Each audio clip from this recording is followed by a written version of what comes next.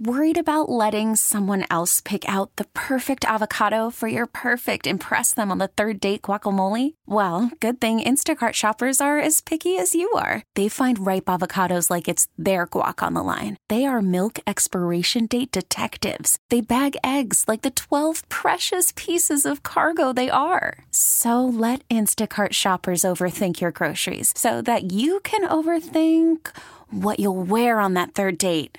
Download the Instacart app to get free delivery on your first 3 orders while supplies last. Minimum $10 per order. Additional terms apply.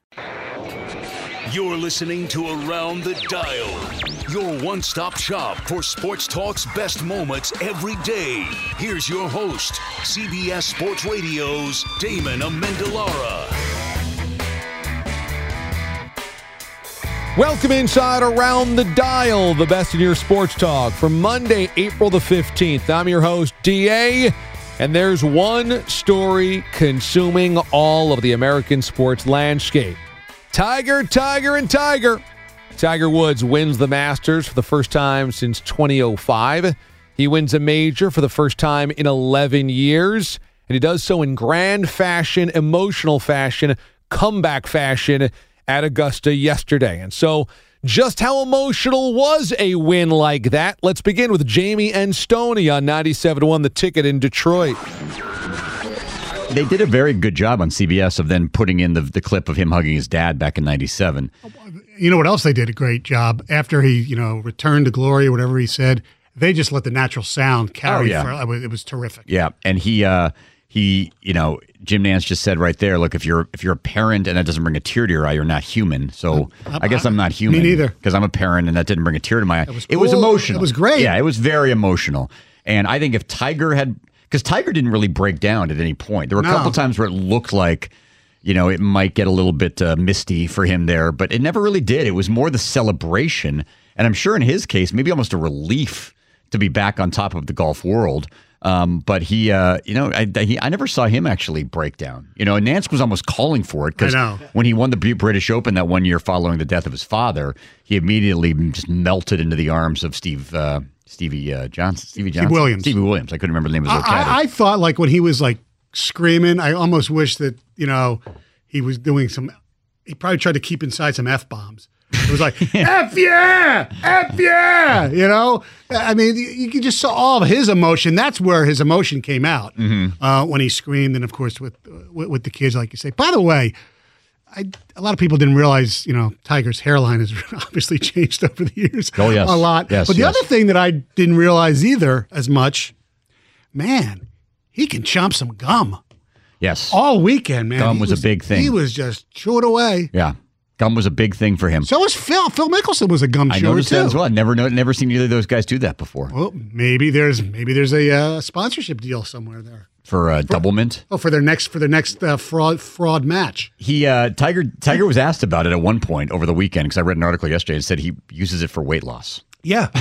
Yeah, it is. It really is. It works. It doesn't work for me.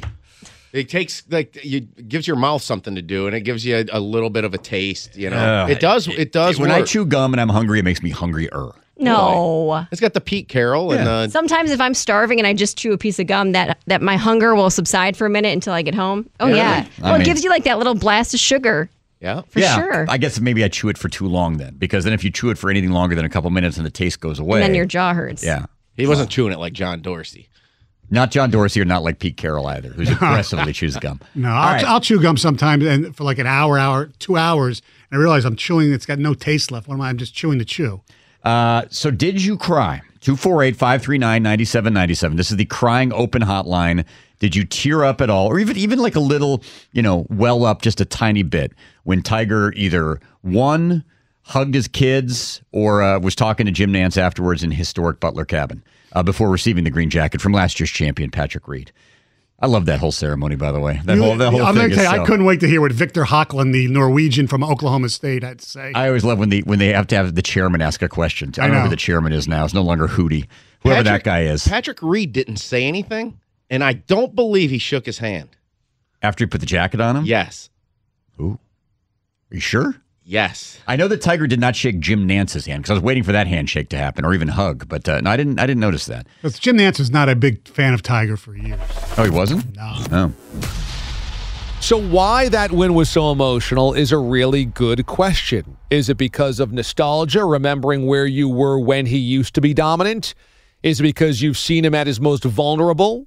Is it because he once was great, now is less than great, but still figuring out a way to win? Is it the golf? Is it the person? Is it the family? Is it everything? Is it the golf course? The Masters at Augusta. That tends to be the most emotional setting we have in sports. And so why? Why is this so incredible for so many people? Well, feeling young again might be part of it. Here's Bob Fesco in the morning on 610 Sports in Kansas City. It definitely was a flashback weekend for me. I was telling you guys, before the show started today, why was this such a big deal for me is because I remember that day in 1997, and certain moments in sports, certain moments in life always stick with you. And I remember watching Tiger in 1997 win that first Masters some 22 years ago.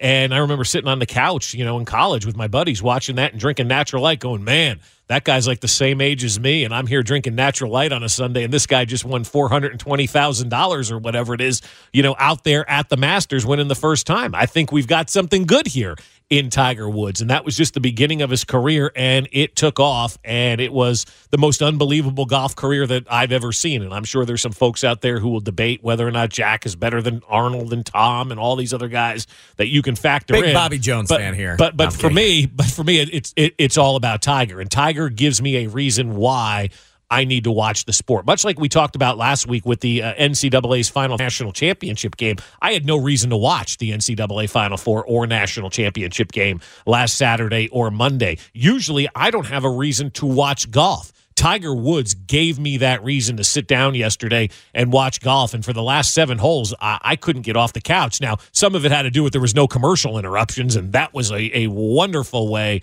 in which to televise a sporting event. I absolutely loved every moment of that. Purely by accident, right? No, I think the Masters does it that way with very limited commercial interruptions. I was figuring it's because they had to move the schedule up, and CBS couldn't figure out how to get their weekend person in there to move all the commercial breaks. No, I think that's just the Masters normally is fairly uninterrupted when they do their thing, and so maybe it's gotten more interrupted over the years as they've gone on. But for those last 7 holes from 12 on, I just sat on that couch and I'm like, I can't believe what I'm watching here. And we saw Tiger, who wasn't leading yesterday, win his first ever major when not leading on the final day in the final round. Go into that, and people still making big time bets out in Vegas whether or not he would win. Wow, yeah. I mean, you could still get huge ass odds like late in the day yesterday or early in the day yesterday, whenever it was for the golf tournament that took place the way that it did. But for me, it was just it reminded me of my youth, Josh. I'm not going to lie. It was reminding me of being young again, being in my 20s, and Tiger Woods dominating my glory days, his glory days, our glory days. Watching that kid go out there and do what he did yesterday was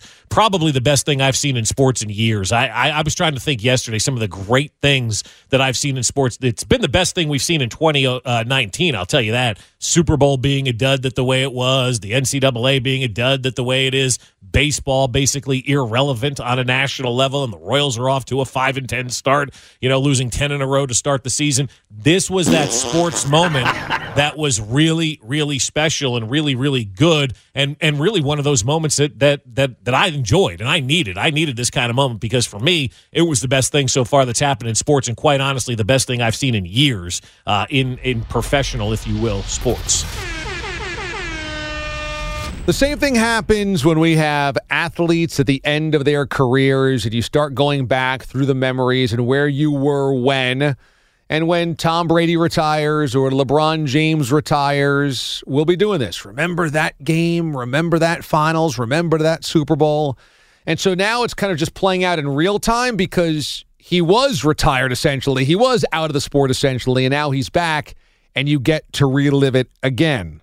The Sports Junkies on 106.7 The Fan in D.C. had Armin Katayan on. Armin wrote a full book on Tiger Woods and the dark period during his career.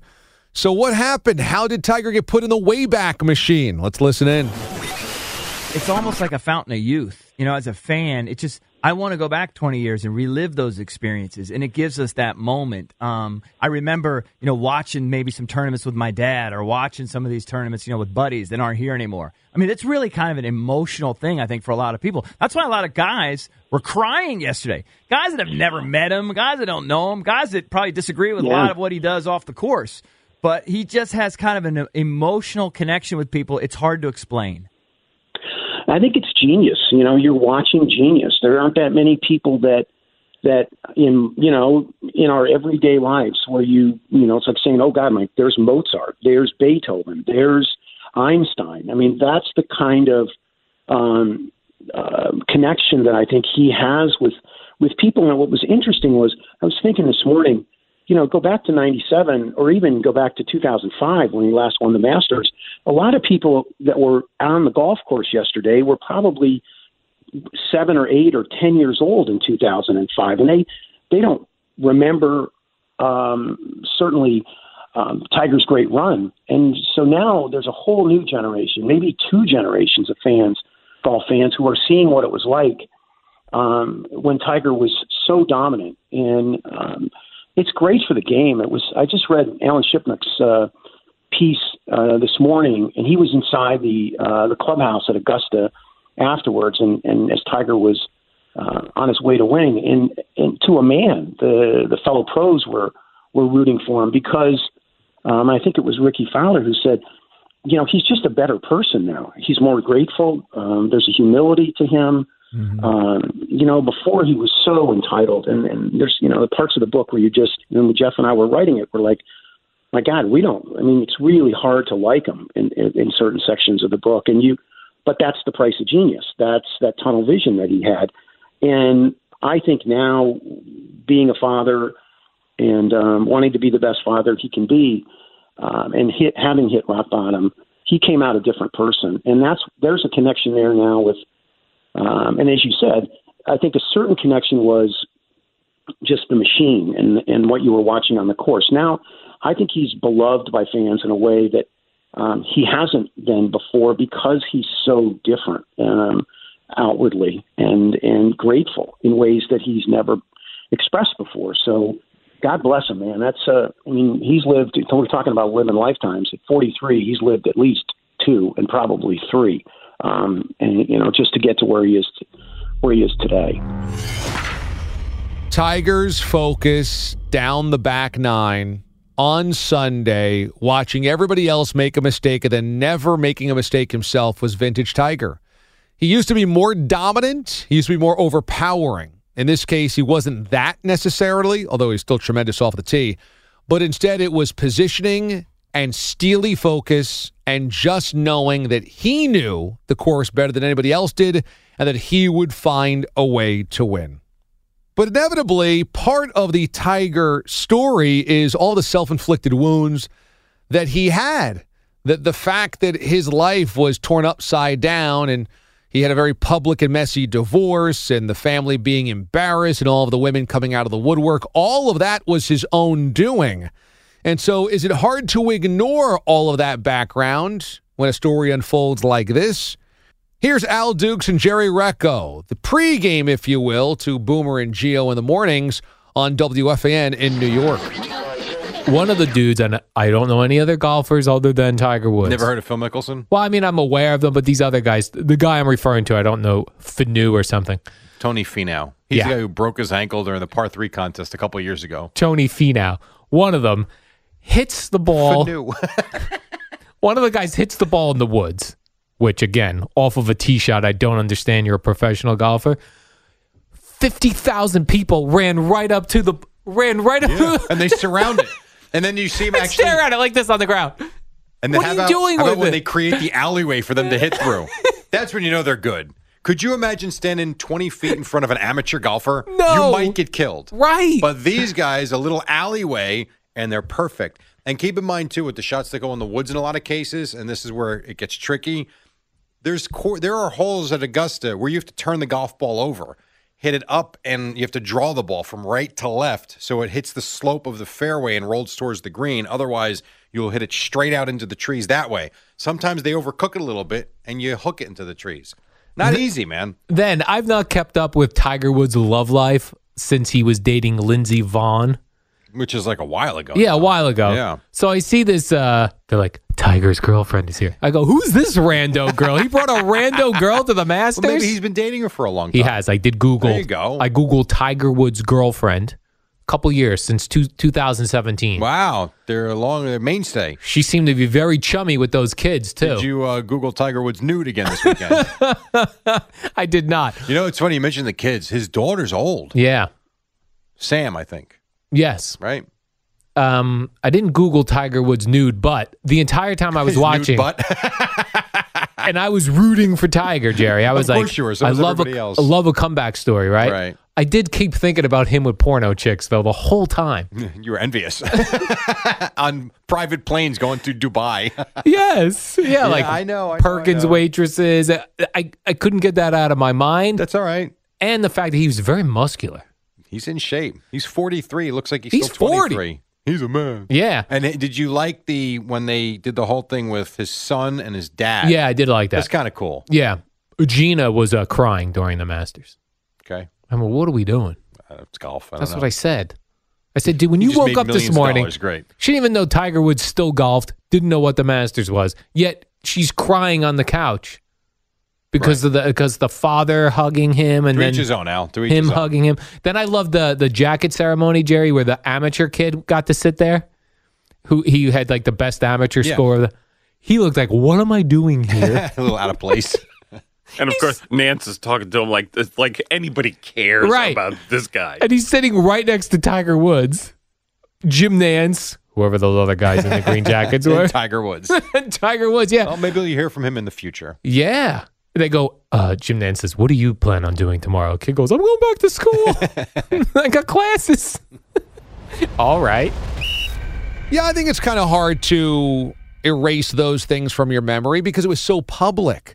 Because what Tiger went through was so dramatic and so public and tore his public reputation into tatters that thinking about all of those women and thinking about all of those stories that came out of the woodwork and thinking about all of the lewd behavior and things that were talked about that never really are talked about when it comes to our professional athletes has to be kind of part of the equation. I think some people choose to think about it or not, but I think it's impossible to completely ignore it, especially if you think about the greater picture. And the greater picture is Tiger is where he is now because there was such a downturn, that this is such a great comeback because there was such a nadir, there was such a low point. The low point was created because of all of those things that became public that are so embarrassing and humiliating.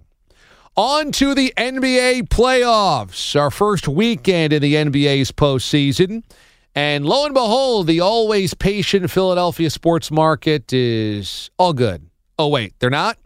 A Game 1 loss to the 6th seed Brooklyn Nets already has people in Philadelphia booing the Sixers. They were booed off of the floor in this loss. And some talking about the death of the process. Melodramatic? Well, that's what Philly is, and that's what Philly does best. Here's Joe DeCamara and John Ritchie on WIP in Philly. It felt like it may have been the end, the death of the process, and it made me very sad, John. The process is dead. That is Wow. such a massive statement. Well, Joe. it's how I felt. I don't know that it definitively could is. not agree more. Wow. I mean, That's what it seemed like, right? It's over. Yeah. What we saw was the worst case scenario was. for the vibrancy, for the sustainability of the process, for the life of the process. The process, you know what? Toss it right out with that garbage you put on the floor because it is kaput. And the problem is like all of the assets that you gained through the process have now been just frittered away on players who aren't good enough. And the only guy, and I thought it was interesting, the word that you used for Ben Simmons, playing scared. Oh, totally scared. It was an abomination of a performance by Ben. The, quote, court general right. What a joke. is afraid to play basketball. The only guy out there who wasn't afraid was Jimmy Butler, and he's out of here at the end of the season. He could be. Yeah. He will go. Listen, you think Jimmy Butler, he talks about watching film all the time. You think he watches that film and thinks anything is sustainable in terms of being like viable? That offense was offensively brutal to watch. Or defensively in the NBA. This is a mixture of odds and ends, this team, that doesn't come together and work. And when the engine that could is the engine that can't, Joel Embiid, right, when he isn't healthy enough to take a game over, which we saw, he gave it a try. I admired him because he probably shouldn't have been playing in that game. And I admired like hell that he tried. And I respect John, that too. You know what really stood out to me? The difference between good and great is a great player finds a way to win and push through and lift his teammates. I can't. That's what I was taught growing up. Good difference between a good and great player. He did what he could. Yeah. Well, he didn't do enough. Well, he was hurt. Listen, this team is not good enough. Joel Embiid is not good enough. Joel Embiid being banged up is a shadow of what we need, and that's. I agree with you. I think it's great that he played. I couldn't agree more. Just not good enough. So one thing that really struck me, and I'm not sure how many people noticed this, but I saw it at least 3 times in the game. And I think 3 times pretty early, if I remember right. Embiid got knocked to the ground. And when the ball would kind of move the other direction. I remember like the ball was headed the other direction. John, I don't know if you caught this. Embiid trying to get up was painful to watch. I don't know if anyone else caught this. Embiid trying to get up off the ground, it was like a process for him to just get himself off the ground to stand again. Well, he was banged up. Yeah. And I'll tell you, man, Simmons, that's where it's like, and this is where if I'm Joel, I'm so aggravated. I am playing in a game I shouldn't be playing in, quite obviously. And I mean, like, Ben, I need you. I freaking need you to do something. Like, I shouldn't even be playing in this game. Ben, do something. He was unequipped. He was unable. He was unwilling. He was a zero. You got 2 tough-minded guys. No, maybe, okay, you got 2 tough-minded guys. You got Joel Embiid. You got Jimmy Butler. My God. You got 2 guys who understand what it means to lift the effort and the performance in the postseason. And then you got a bunch of guys who should be, will be, gone. And, therefore, your statement that the process, that looked like the end of the process is absolutely true. This is the death of the process. Wow. Taking this one hard, huh? Death of the process in Philadelphia. The problem was in this game, the Brooklyn Nets exposed the weaknesses of the Sixers. Even though the Sixers were a 3 seed and have all of this talent at the top, everything that is great about them is made possible by a healthy Joel Embiid and a dominant Embiid. A healthy Embiid, there's no answer for the Brooklyn Nets. They don't have anything to counter with that. But when he's not, and then he's shooting shots from the outside, and they've got to scramble to figure things out, and Ben Simmons is the guy that's got to now put it together. No, that's not where the Sixers are great. That's not why they've gotten to this place. And I think it's become very obvious that the Sixers took it for granted in the first half of the year that Joel Embiid was going to be healthy. They did not limit his load.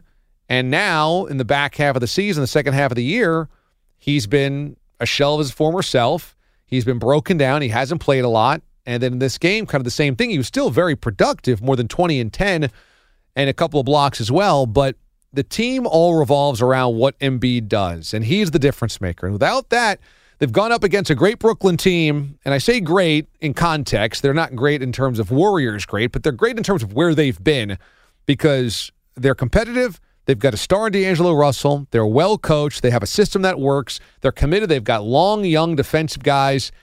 This is a tough matchup for the Sixers, especially once you start losing your own confidence. And finally, elsewhere in the East, the Boston Celtics get a Game 1 win in ugly fashion, in a rock fight, if you will, against the Indiana Pacers. But is this the waning days of Kyrie Irving in a Boston Celtics uniform? I mean, is he going to be there after this offseason when he can become a free agent? He's a complicated guy, and nobody knows that better than somebody that has covered the ins and outs of the Cleveland Cavaliers for a long time. That's Brian Windhorst, who joined The Fan on 92.3 in Cleveland with Ken Carman and Anthony Lima. I think LeBron would be giving back with the fans. I don't know if I say the same thing about Kyrie Irving. Does the dust settle for him with that legacy, and does he allow himself to allow the fans to embrace him by the time it's all said and done and have those reunions with the championship team in 2016? He's a very complicated person. He just is. I would tell any team who may want to sign him, by God, is he a wonderful basketball player, but you better prepare for what you're getting in the locker room. He's just a complicated guy. I went to North Dakota last year when he was inducted into the Standing Rock Sioux Native American tribe. He's a descendant of the tribe, and he had not been formally in. And I learned about his family. I met his family members. I learned about his background. He's a complicated person. He's got a complicated story, a very complicated story. And it's led to a complicated guy. In my mind, Kyrie Irving's number should be retired from the Cavs. I'm a big believer in honoring incredible moments. I don't like these grudges. I think it's a bad look. It's a bad look for the city. It's not what you should be known for. You shouldn't be known for grudges. It's just, I don't know how this, being united and holding a grudge should not be a badge of honor. Now, we're not talking about Art Modell here. Art Modell, some people would put Art Modell and Kyrie Irving in the same sentence. That's preposterous. It's fine to hold Art Modell in a grudge. What he did is a little bit different than what Kyrie Irving did. And Kyrie Irving's, if you look at the numbers that are up there, with all due respect to some of those folks, Kyrie Irving hit the shot that won them the championship. I agree. Let's honor that, for crying out loud. I think even if he doesn't want to be honored, I think that, and I know that he's a complicated person. Will. He doesn't want to today, but when he's 45, that's a different story. So what are teams getting if they sign Kyrie Irving? What would, say, the New York Knicks get if they brought in Kyrie? What would the Los Angeles Lakers get if they brought in Kyrie? Well, nobody really knows. This guy is an enigma. He hit one of the biggest shots in NBA Finals history, but he's also a guy that's kind of openly talked about how the earth is flat, then backed down on that and apologized for that, but in doing so also called out after that his teammates and called out his coaches and been kind of over-the-top critical of the entire situation in Boston. But he's also a guy that earlier in the year said that he wants to re-sign there if they would have him back and made overtures about re-signing in Boston. So figuring out what Kyrie Irving is thinking is a parlor game nobody's going to win, because nobody knows. And as Windhorst says, he's a complicated guy. It could go either way. I don't think anybody knows, but I'll tell you this. What you realize is that the people that know him best will admit Kyrie Irving is impossible to understand, and that makes guessing where he's going to go or his next action impossible. That's the best in your sports talk for Monday, April the 15th. We'll see you tomorrow, everyone. Thanks for listening to Around the Dial. Subscribe now for the best daily recap in sports talk on radio.com or the radio.com app.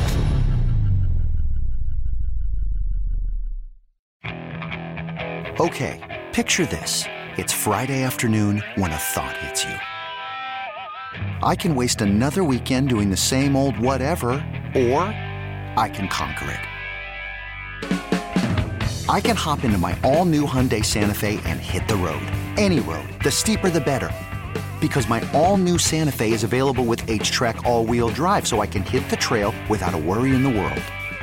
Heck, with 3 rows and best-in-class rear cargo space, I can pack the whole family in with all our gear. We've got available dual wireless charging for our phones, so we'll never lose touch with civilization, and we won't lose touch with the primordial power of Mother Earth. So which is it? Waste the weekend or do something a little more epic? And conquer it in the all-new Hyundai Santa Fe. Visit HyundaiUSA.com or call 562-314-4603 for more details. Hyundai, there's joy in every journey.